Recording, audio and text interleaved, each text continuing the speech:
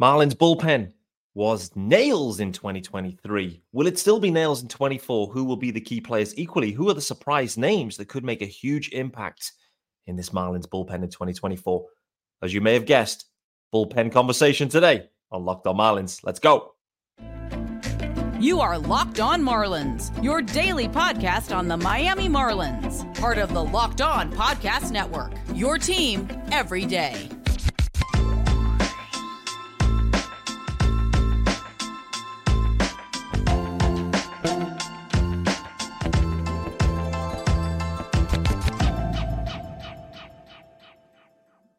Greetings from England and welcome to Locked On Marlins. This is your daily Marlins podcast. I am your host, Peter Pratt. Hit me up on X, formerly known as Twitter, at Miami Marlins _UK. Feeling very singy today, sing-songy. If you're listening to the pod, hit subscribe, of course, guys. This is your team every day, and thanks for making Locked On Marlins your first listen of the day. It's Monday, the 30th of October. Welcome to another week, and welcome to Monday. There is a YouTube channel, of course, as well, guys. Make sure you head on over there. Hit subscribe there, too. If you are watching, you will see no UK GOAT Sean Barrett. He is hopefully back later in the week. Hopefully, we'll have a good conversation with Sean. I've still got this shortstop conversation queued up. I haven't had that I want to have with Sean. But this episode is brought to you by FanDuel. You can make every moment more. Right now, new customers get $150 in bonus bets with any winning $5 moneyline bet. That's $150 if your team wins. Visit FanDuel.com/lockedon to get started. Guys, thanks for joining me on Monday, the 30th of October. It's bullpen time, baby. This is an extension of last week's episode. Ran out of time. Got a bit carried away, I think, with some postseason playoff conversations. So this bullpen stick or twist kind of, there wasn't enough time. So I had to hit pause and do it justice. So there's going to be a lot of talk about the bullpen here in around about a 20-minute conversation and thinking about who are going to be the main protagonists, who could be the surprise guys that are moved, who definitely won't be back, and who may be making impact in the bullpen that maybe we don't quite expect into 24. In summary, from a bullpen perspective in 2023, the bullpen, and the word that was used the most, was nails. Not blowy. No, it was nails. The pen was nails in the main for the Marlins. It was the MVP. The MVP was the bullpen, which is crazy. Crazy. One thing I must say that has changed now, and one thing that I think we will miss.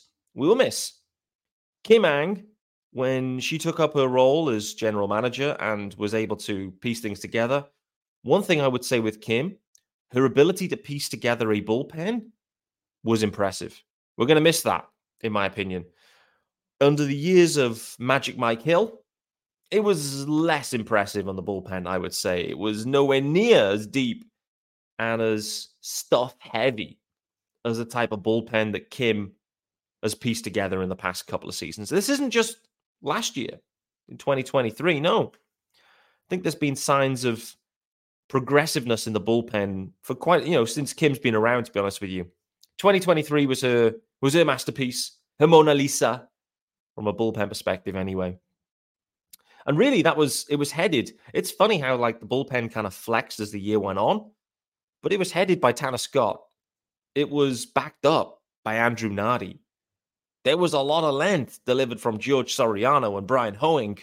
Braxton Garrett started in the pen, transitioned to the rotation. Meaningful innings from Huascar Brazaban.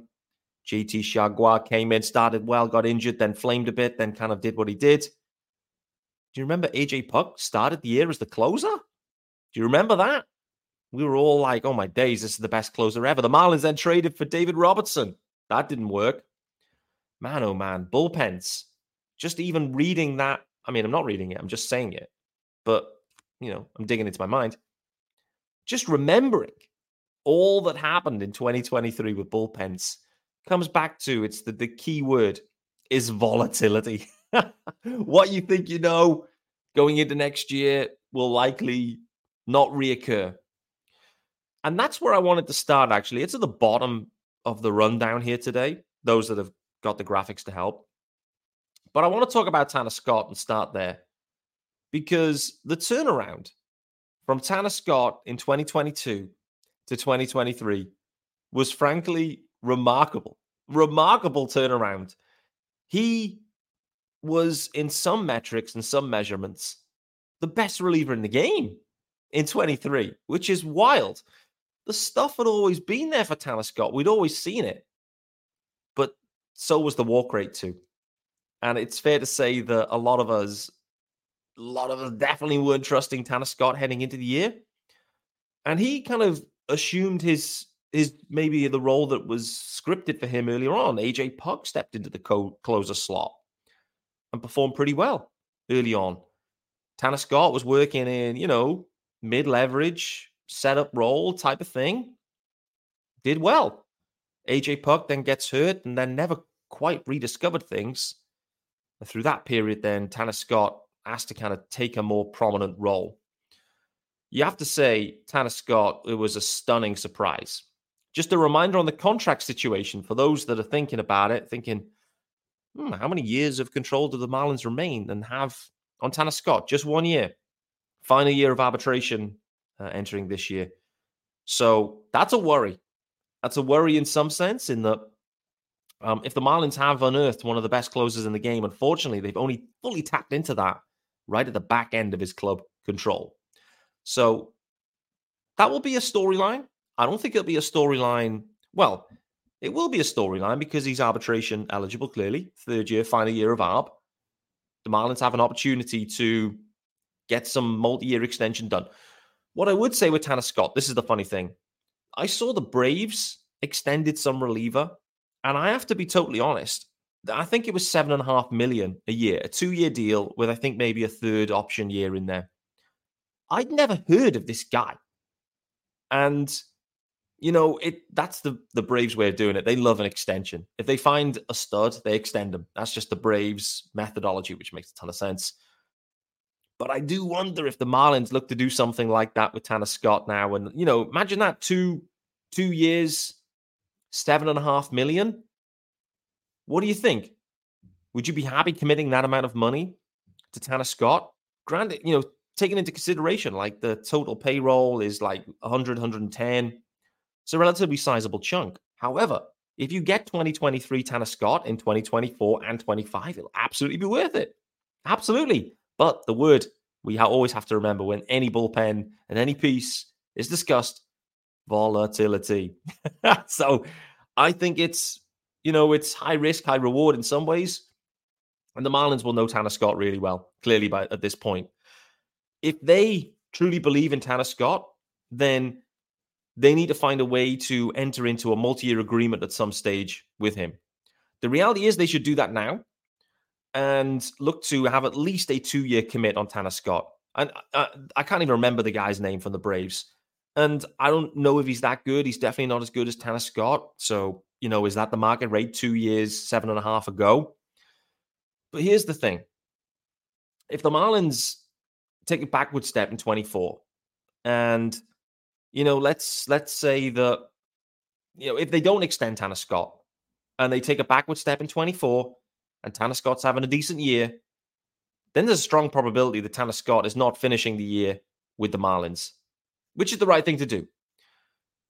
The thing, here is if the Marlins enter into a 2-year agreement with Tanner Scott, let's say it's 2 years, 7.5. That's just the number I'm going to work with.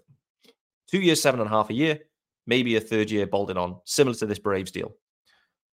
That's still, if Tanner Scott is performing, even though if the Marlins aren't, that's still a very tradable contract. Let's not forget the Marlins took on the Matt Barnes contract, which they kind of didn't. There was offset. There was some money kept, and there was a Richard Blyer swap in there. But, that kind of deal that Matt Barnes ended up signing with the Red Sox, like, they are still movable guys, particularly, Matt Barnes, the Red Sox didn't see any value in.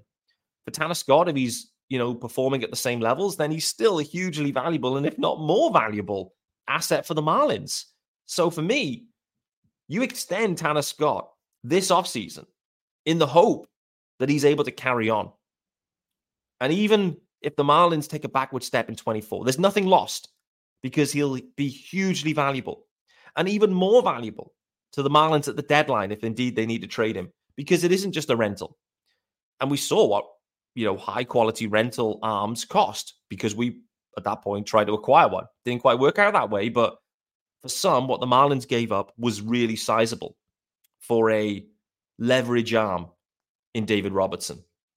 Just imagine the cost if it was a high leverage, quality dependable arm that wasn't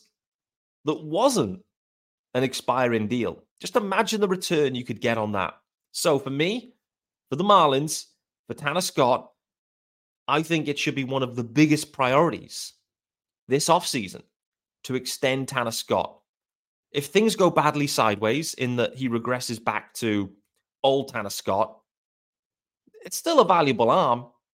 He's always got the stuff. It's always going to be there. It's just if he maybe loses the command and that returns back. But the way he was pitching in 23 was absolutely incredible. He was so unfazed. It was incredible. Often what we've seen with Marlins pitching bullpen pieces is that ninth inning, they just struggle to deal with it. Tanner Scott, it felt just like fully embraced it. And I think it summed it up most when whoever it was trying to run from second, he was like looking to steal third. Tanner Scott just looked at him and was like, I don't care. I'm just going to strike out the hitter. And he did. Summed it up. So for me, Tanner Scott, can he repeat 23? I think it's going to be a tough ask. It's going to be a bit like Sandy in his Cy Young year. That's probably going to be, 23 will probably be Tanner Scott's career year. Is that still worth a slight regression backwards in 24? Is it still worth $7.5 million, a multi-year contract? Is it worth $15 million right now? I think it probably is, because you've got that career year on record, lefty arm, incredible stuff. They're tough to find. The Marlins have found one. They should absolutely extend Tanner Scott, even if they're intending to trade him at some stage. Doesn't matter. They'll enhance their return if they can find a deal with Tanner Scott. Going to carry on this bullpen conversation, but before we do that, this episode is brought to you by our good friends over at FanDuel. Guys, right now, new customers get $150 in bonus bets. Yes, sir. With any winning $5 moneyline bet. So you can score early this NFL season with FanDuel, America's #1 sportsbook. That's $150 if your team wins. If you've been thinking about joining FanDuel, there's no better time to get in on the action. The app is so easy to use. There's a wide range of betting options, including spreads, player props, over-unders, and more. So visit FanDuel.com/lockedon and kick off the NFL season. FanDuel, official partner of the NFL.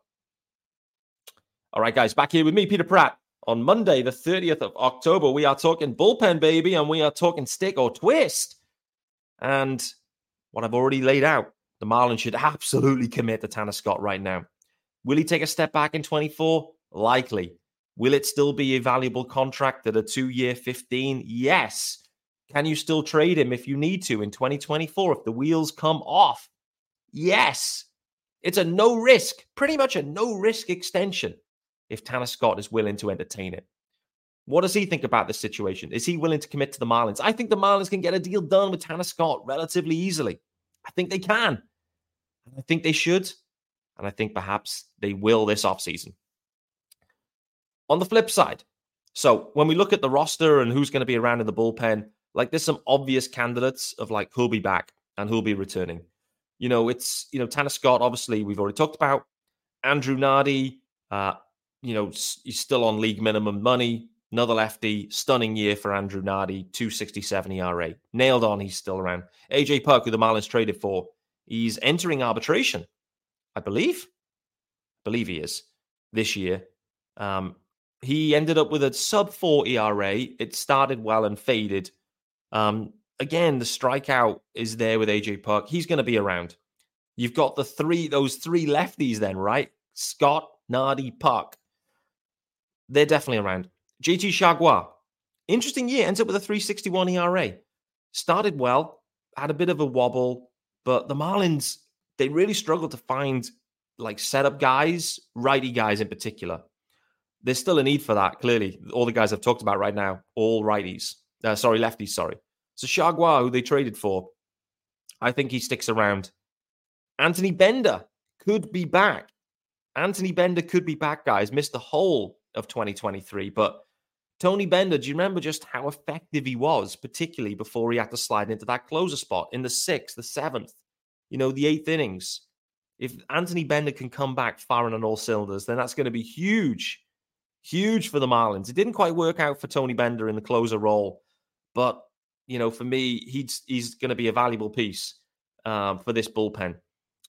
Stephen Okert. Now, this is a guy we do need to talk about and I mentioned it in the last episode. Another lefty. So, how many lefties can the Marlins legitimately have in this pen? You got to question whether you need 4 of maybe a 6 guys that either take, a 6th, 7th, 8th, or 9th inning to be a lefty. It's probably a lefty too many, to be honest. And the way Stephen Okert finished the year, not impressive. He moves into arbitration, Stephen Okert, and whilst he's had a good run with the Marlins, they kind of scooped him up out of nowhere, I have a sense that Stephen Okert's time with the Marlins may well end at some point, maybe this offseason, maybe via a trade. I think he is a likely trade candidate. There are no option years remaining on Stephen Okert either, so there is no roster flexibility. So I think there's a strong chance that Okert ends up moved and traded this year. Don't know what for, but the Marlins need to get a little bit more balanced in the bullpen. They need a few more righties, and they need a few more righties they can depend on. Another lefty, I don't think adds a ton of value. It feels like the bullpen ends up a touch imbalanced, particularly when you've got quite a lefty-heavy rotation in some ways with Luzardo and Brax. That'll be some of the main guys, particularly if Trevor Rogers is back. You end up with a lot of lefty looks.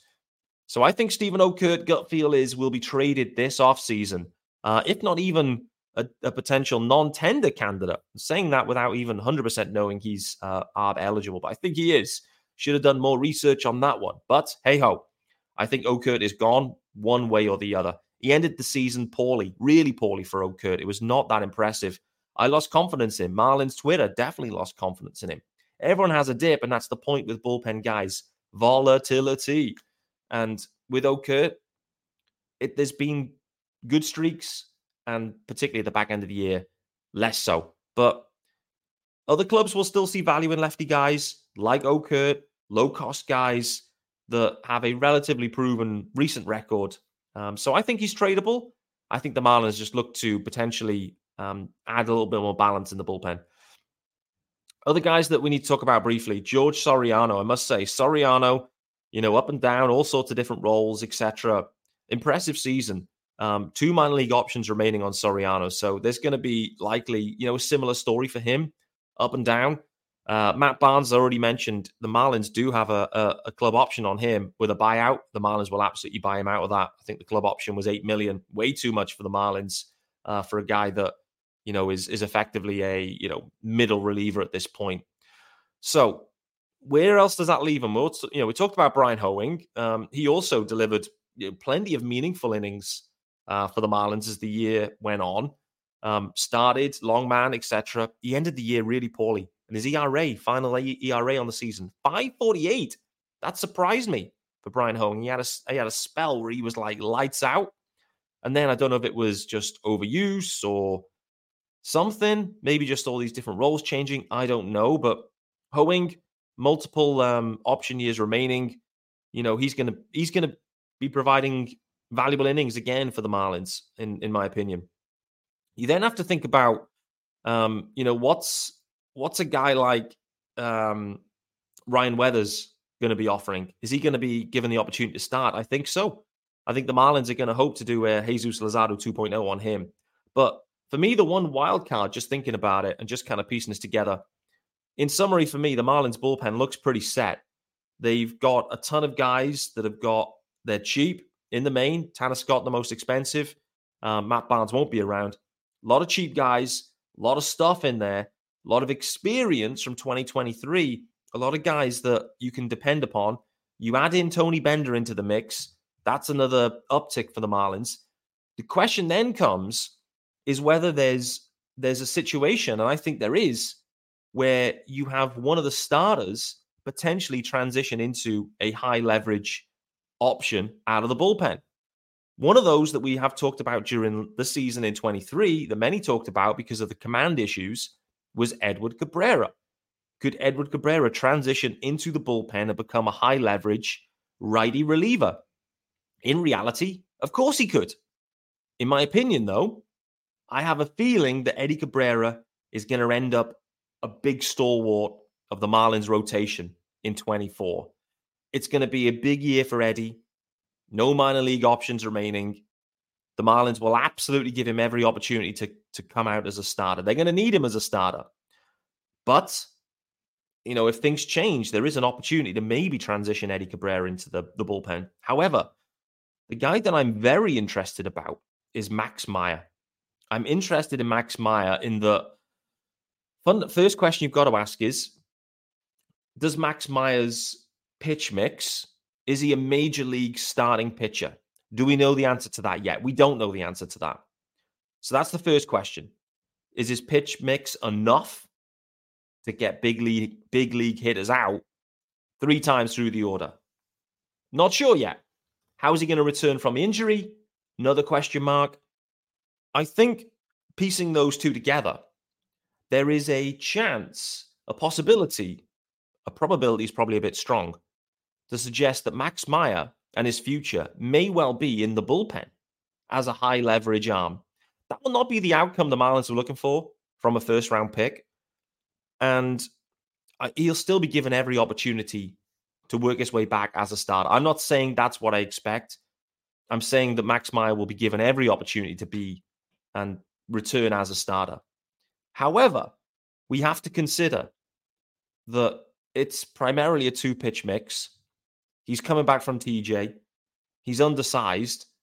Like, many things point to Max Meyer profiling more as a reliever.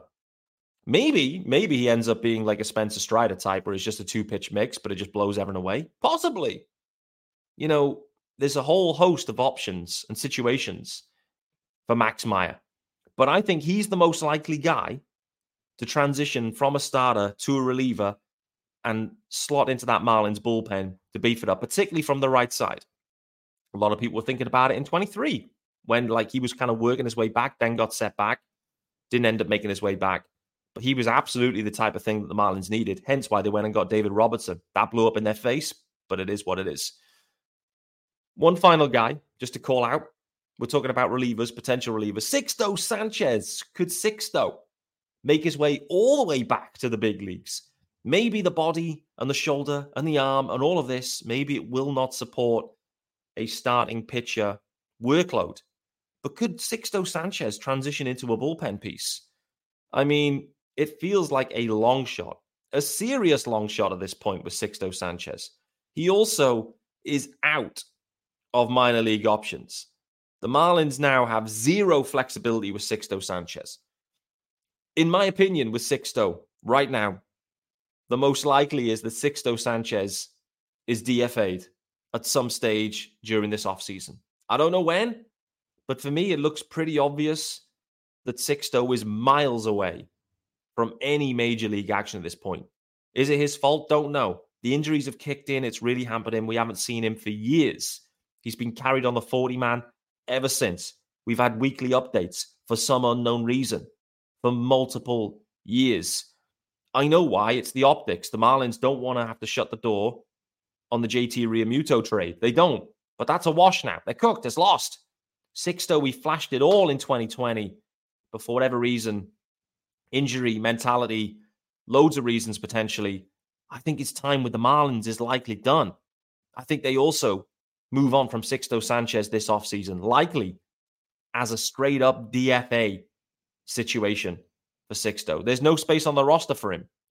And at some point, I think he will be removed from the roster. The Marlins may look to trade him, but who is ever going to give anything back right now for Sixto Sanchez? You have no roster flexibility. So there's just no way. Right now, the Marlins have run out of time with Sixto waiting and hoping.